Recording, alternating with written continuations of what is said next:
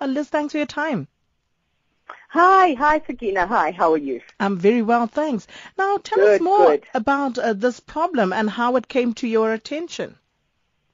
Okay, super, yes. We are the Duzi uMgeni Conservation Trust, and we're based in KwaZulu-Natal near Pietermaritzburg. And we have a number of Enviro champs that work in a voluntary basis for us. And they keep an eye on the community and on the environment and bring to our attention any water leaks or sewage leaks or any other kind of environmental problems.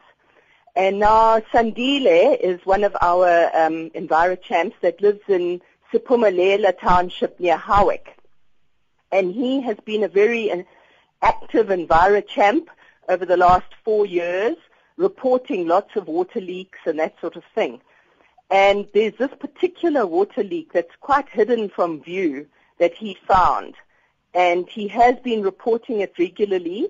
And he took photos 4 years ago of the municipality actually checking it out.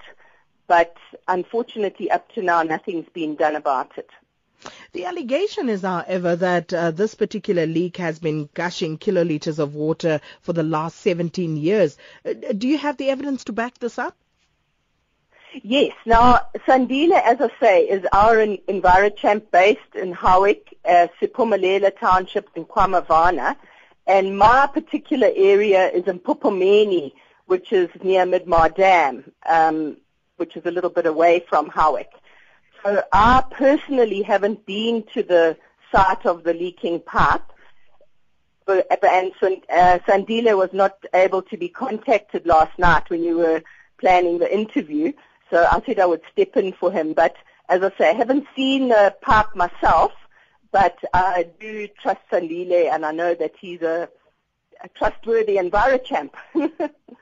Now, are the authorities of the uMgungundlovu municipality aware of this? Yes. Look, this particular incident is not an isolated situation. We've got leaking pipes throughout the country. And the problem is that we don't really have enough plumbers on the ground to attend to all these leaks. We have leaks inside people's houses. We have leaks inside their gardens. We have leaks outside in the street. So, there are different people that are responsible for fixing each of these different leaks. If a person's got a leaking tap inside their house, that's their responsibility to fix. If the tap is leaking outside their house but in the street, that's the municipality's responsibility. And sometimes it's the local municipality, and sometimes it's the district municipality. They're different authorities.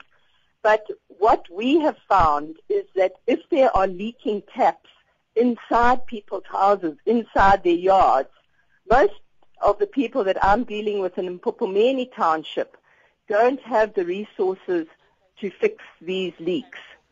So we have tried to put together a community plumbing sort of project where people can go around from house to house and fix leaks like this. So that's the area where I'm really more involved.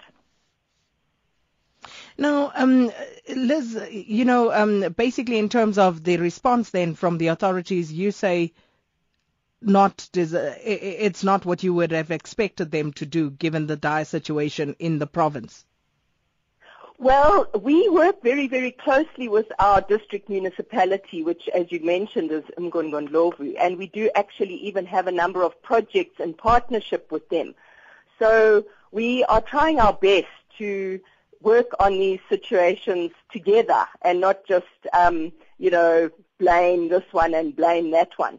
But basically, the bottom line is that there are not enough plumbers out there on the ground to fix these, and there are not enough community plumbers that can go and replace somebody's washer or replace somebody's tap or fix a broken pipe in the person's garden.